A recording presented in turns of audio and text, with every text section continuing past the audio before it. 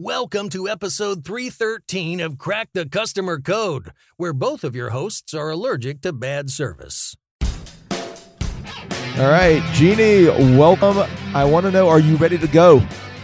Of course I'm ready to go, but I have to ask where. We're going to Amazon go. It's a verb. Love it. You love it. So have you been to the new Amazon Go store, Jeannie? I wish, but I haven't gotten to Seattle, so I have not. That is throwing a bit of a wrench in my shopping plans. It's been a little hard to get there conveniently and get my stuff, I must say. Yes, I know, but it looks so cool. Yeah, the convenience of it all being like on an app is sort of taken away by the fact that it's in Seattle and I'm in Florida. But Let's talk about it as a prototype. First of all, I think we need to give a little bit of background to our listeners. For anybody not familiar, if you just happen to be like on some kind of meditation retreat when this thing came out, because that's the only way you don't know what Amazon Go is. That's true. It got a lot of coverage. Oh, my Lord. So Amazon Go is a personless or a employeeless, which is not technically true, but we're going to dig into those details, but essentially a cashierless, I think is the word I want. Yep. Grocery store prototype from Amazon. It is in one of the more denser areas of, I believe, downtown Seattle. And essentially everything is done through an app and your Amazon account. You walk in, you stick a bunch of stuff in a basket, you walk out, you don't have to talk to anybody, you don't have to put it you don't even have to scan the stuff. Yeah, you just literally put it in the basket and you walk out and it knows, and it all just goes right in your account. So there's a lot of discussion. Is this the future of retail? Is this the future of Whole Foods? All kinds of things. So we're going to delve into that today, and we have all of the opinions and no answers that you could ever want on this topic. Well, I think to your point about it being cashierless, it's really, it's a step beyond that a little bit, because you come in, you scan your phone, your app on the way in, and then you can take something off the shelf and look at it and look in the ingredients and put it in your cart or put it in your bag or wherever. And then you can put it right back, and it will know that that was in your bag and it was charged to you the minute that it was in there. But once you put it back, it's not charged to you anymore. So you're charged when you walk out with whatever's in there.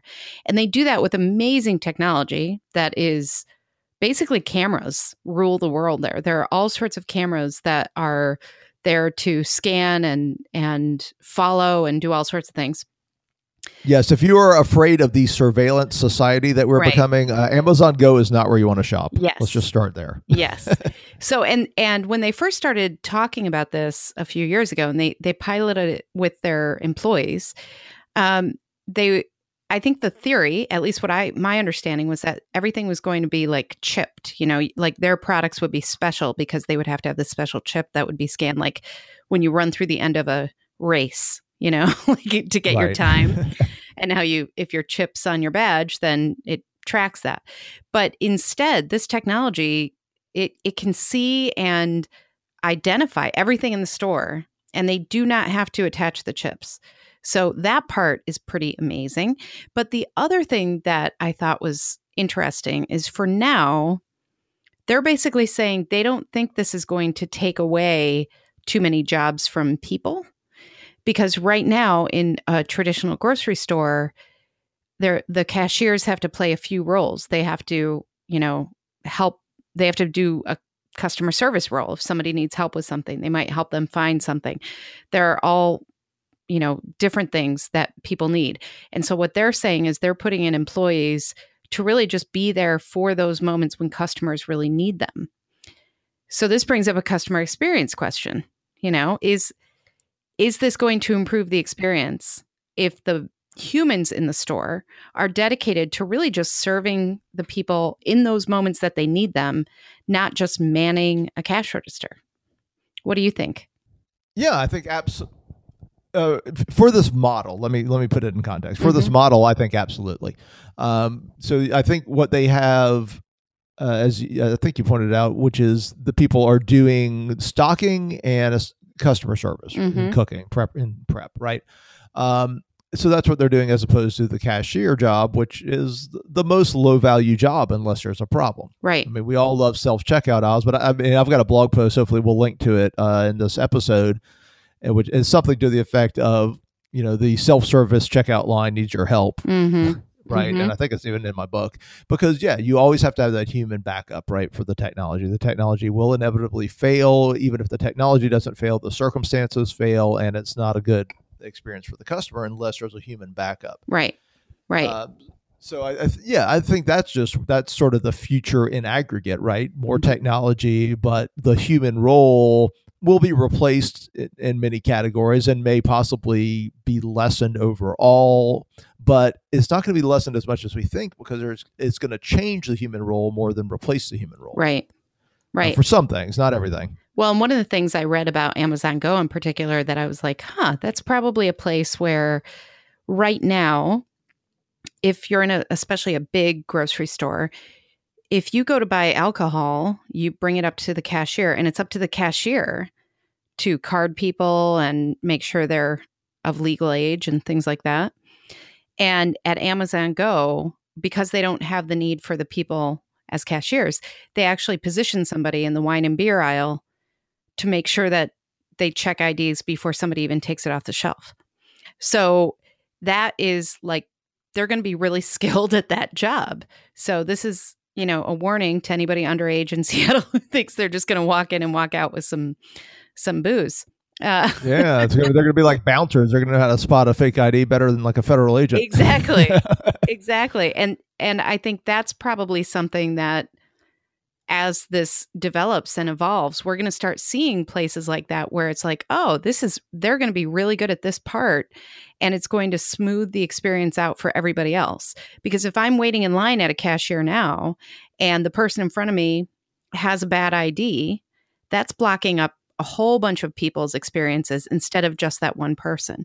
And so I think as this evolves, we're going to start seeing more and more examples of that, and that will improve the customer experience. I mean, here's the deal. No lines is no lines, right? I mean, that's all there is to it. If you don't have to stand in a line and you haven't had a bunch of other things that were significantly worse because of that, then it's a win, right? I mean, that's pretty simple. So I think what I want to do here is I want to make sure we don't fall into the trap that so many others fell into when this all came out, which is let's talk about what this really means. Because it's like, wow, this is the future of grocery. Everybody else is going to get killed, blah, blah, blah. It's the inevitable cool technology overreaction. So let's talk about, is this truly the future of grocery? And if it is, when is that future? Because to me, this is such a prototype model right now. It is truly very narrowcast in a lot of ways. So let's for people who aren't familiar, the store is only 1,800 square feet. Okay, that's like, I don't know, a third, maybe half the produce department at like a big grocer, right? Yeah. There are no, what do you call the things? The shopping carts, the ones with the wheels, right? It's all baskets. Meaning that's great in a city where people go buy their groceries every 2 days.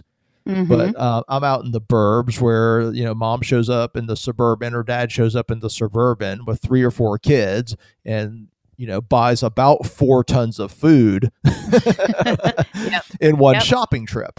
Right. That's how they do it. That's the only time they can get away from the house. They have their day. They load up on everything. So what does it look like for that? What does it look like when it goes to the cart? So would you like my theory about this? Yeah, that's why we have a podcast, so you and I can discuss things. I think that it will get there. And the reason that it's a prototype is because it is a small footprint. It's not too many products. They can test things at low risk. If somebody walks out with a can of soup that is not paid for, that's a very different risk than if somebody walks out with a case of soup. And so I think that if you look at applying this technology, I mean, the tech behind it has to be very, very expensive. They're not talking about that part. But with all of the cameras that we're talking about and all of the ways that they can kind of triangulate all this data, that it must be a very robust platform that is not for the local mom and pop. But at the same time, if you take one step forward, you can see this with like a Costco or some of those big stores, because right now they have a lot of systems already in place that are pretty good to prevent theft and things like that. And if they added this technology, it would be amazing. Now, the challenge is they rotate inventory very frequently, and different inventory and different products. And so it may not work right away for a model like that. Well, it's not just rotating. And I think that's where I want to get back to with the prototype comment, because the actual hurdles to implementing this, and this is why, is it the future? Sure. We're talking like a decade plus, probably more. And here, in this scenario, I would agree. Because here's what's involved. If you think about it, one, it's not just even the rotating inventory. Let's say you decide on a fixed inventory. It is how the aisles are laid out so the cameras have the right angles. It's all of the things being packaged correctly so that they're only using things that will work with the sensor system. Right? It's getting the supply chain to make everything, and it's the bigger it is, right, the more things are misplaced, the more things are shelved where they shouldn't be shelved. And it's getting all those systems in place. And then here's the other thing. I mean, it's literally tearing apart the store. Or, and this is where the Amazon, this I thought was very interesting. Everybody, the first thing Amazon said was, is this going to Whole Foods? What's the question? And Amazon's like, we have no plans to put it in Whole Foods. Right. Which was smart, because politically they just bought Whole Foods and there's already some fear around that. So they basically don't want to say, oh yeah, hey, we just bought you and the robots are taking all your jobs. So, I mean, no, seriously, if you think about it from a PR and political perspective, of course they said that. And my answer would be, of course they're going at Whole Foods. You don't design this technology, this change in industry, be one of the biggest players in the industry with a gazillion-dollar acquisition and not use it there eventually. Of course it's going to Whole Foods. How's it going to go there? When's it going to go there? Well, that's sort of what we're getting into now. It's not that easy. And if you build the stores, and we've talked about this on other podcasts, if you want to build out these little Amazon Go's, well, then that's a real estate play. And good luck doing that anytime fast, right? Right. That's as slow as it gets. And there's a comfort level that they're going to have to get people to. And I think that's the next phase of this, is they're using this prototype and these examples as a way to get people even comfortable with this idea.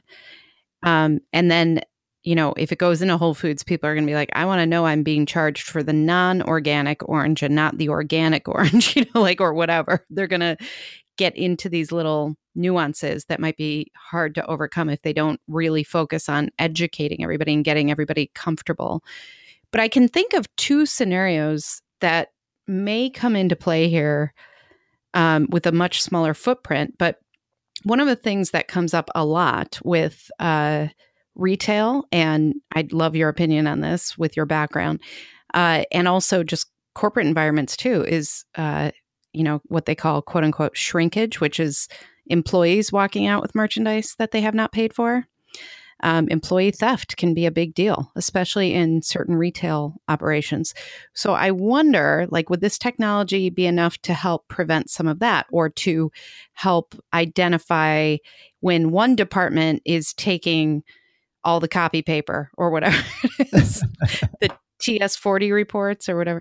But I wonder if there are people listening right now or reading these reports thinking about scenarios like that and calling up Amazon and saying, how can we use this?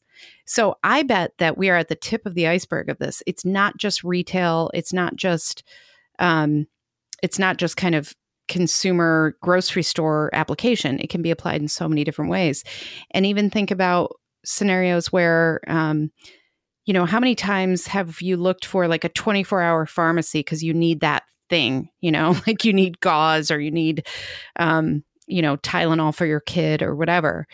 Could they apply it to something like that so that it wouldn't have to be manned all night, that they could have a section open that would be more of this, necessary stuff that people need in the middle of the night? So there are certain scenarios that I bet we're not totally aware of yet, that other people in those industries are really starting to think about.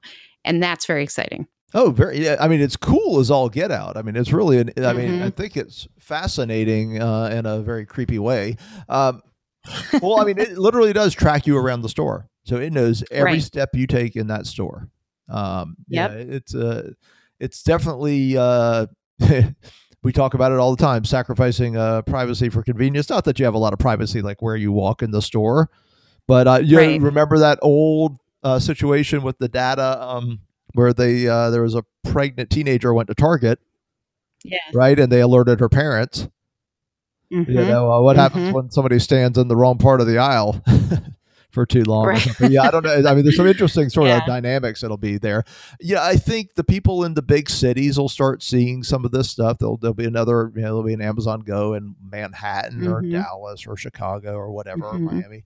Come to Chicago. Sorry, that was just for Amazon. And one of the things Amazon's, I'm sure, looking at, and I can't remember because it's been a while now if this was in any of the articles, but what's the overlap of Whole Foods customers and Prime customers? Right? I don't know. Well, that's a question, and the other question for another grocery chain is, okay, Amazon, great. Everybody that went to that Amazon Go, I guarantee you, was a Prime customer. Minimum was an Amazon customer. So if you're Publix or Kroger, well, how do you get people on your app? What do you do to the, all the other people that show up and don't want to do the app? I mean, are you going to turn away cash? What's the transition look like? Okay, you put all this money, you rip out your ceiling, you got to get electrical permits because you're you're running electrical, you're doing all. It's this massive investment, this massive reset of your entire store. What's the transition with the customer going to look like? Right. Yeah. Good question. And that's why when I started thinking through sort of, okay, what are the hurdles to this? Is sort of like, oh, this is it. The world just changed. Like, no, I'm not sure it did. Maybe in a decade it's changed. But there are just a ton of operational and logistical hurdles to this being adapted quickly. Oh, yeah. Oh, totally. Totally. And I think they're the first ones to tell you that. Amazon's like, we have no plans right now, just so everybody knows. Right. Yeah. They know well. Even said they're going to do with other Amazon Go stores. Like they really have, they have not given any information on that. And they're probably evaluating all of the very things that we're talking about. And they're probably looking at what are the best case scenarios for how to roll this out, because there is an element here that people are going to have to get comfortable with. And I think they will very quickly because we like convenience. And we've proven that over and over as humans.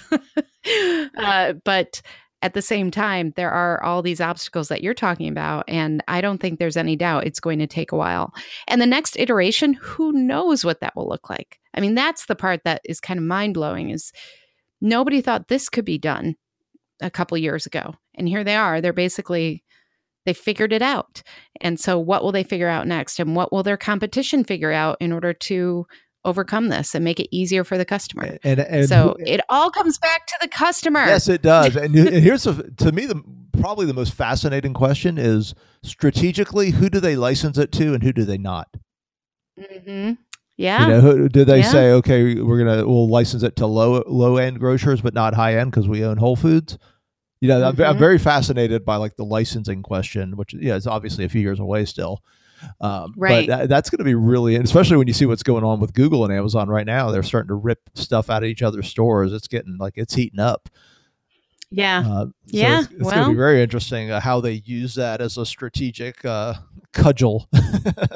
Right. Well, stuff. As always, we figured out everything and we have all the answers. So you're welcome, everybody. You are welcome. And I am going to Seattle in 5 or 6 weeks. So I'm going to see if I can make it over and try the store out. Yeah. Oh, and by the way, we did leave out one super important topic, one super important part of this topic. The one thing we know this is going to do is you are going to spend more. Okay, the psychology, there are so many studies on if you don't use cash, if you don't have to pay, if you just, and Amazon knows this better than anybody. If you just walk around and just stuff in a basket and you never have to have that pain of payment, that psychological moment where you pay. It's so the true. Basket, the whatever metric they use in grocery, the average basket or whatever is going to go up huge. Yeah, I'm sure you're right on that. And I also wonder the overlap between if you see something, you're like, I don't want to take it home now. Can you scan it and they'll deliver it like at the right moment? Ooh, I bet that's coming that's too. Interesting. Yeah, because they already have all the logistics for it. They already have all the processes. So I bet there's going to be overlap like that we're not exactly aware of yet either. So yeah, it's fascinating so where much. It's going to go. It is indeed. Well, this was fun. We always have fun, so we hope our listeners do too. Yeah, this was good. That's a good one. So, well, thank you so much. I think Jeannie has some things to say here at the end of the episode. She usually does. I tend to let her do it, and then I jump in at the end. Wow, you let me do it. Thank you. I shouldn't say it that way. I tend to give my partner the space she needs to express herself. That's what I meant to say, Jeannie. Oh, that was awesome. Okay, thanks, Adam. Glad to know you're woke. Oh my God. Did you really go there? Oh, sure. Why not? Okay, everybody. That's a wrap. Thank you so much for listening to Crack the Customer Code. We are a proud member of the C-Suite Radio family, so find our podcast along with a lot of other business content at csuiteradio.com and then check out csuitetv.com. I'm Jeannie Walters, and you can learn more about me and find my blog and lots of customer experience resources and content at cxcontent.com. And I'm Adam Toporek, and you can learn more about me, our customer service workshops, our virtual trainings, and all kinds of good stuff at customersthatstick.com. Until next time, take care of yourself. And take care of your customers.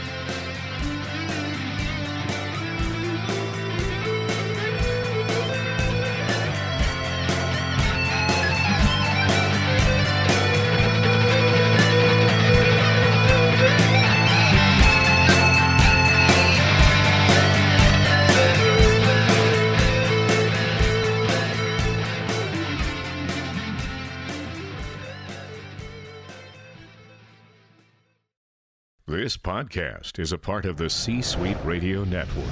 For more top business podcasts, visit c-suiteradio.com.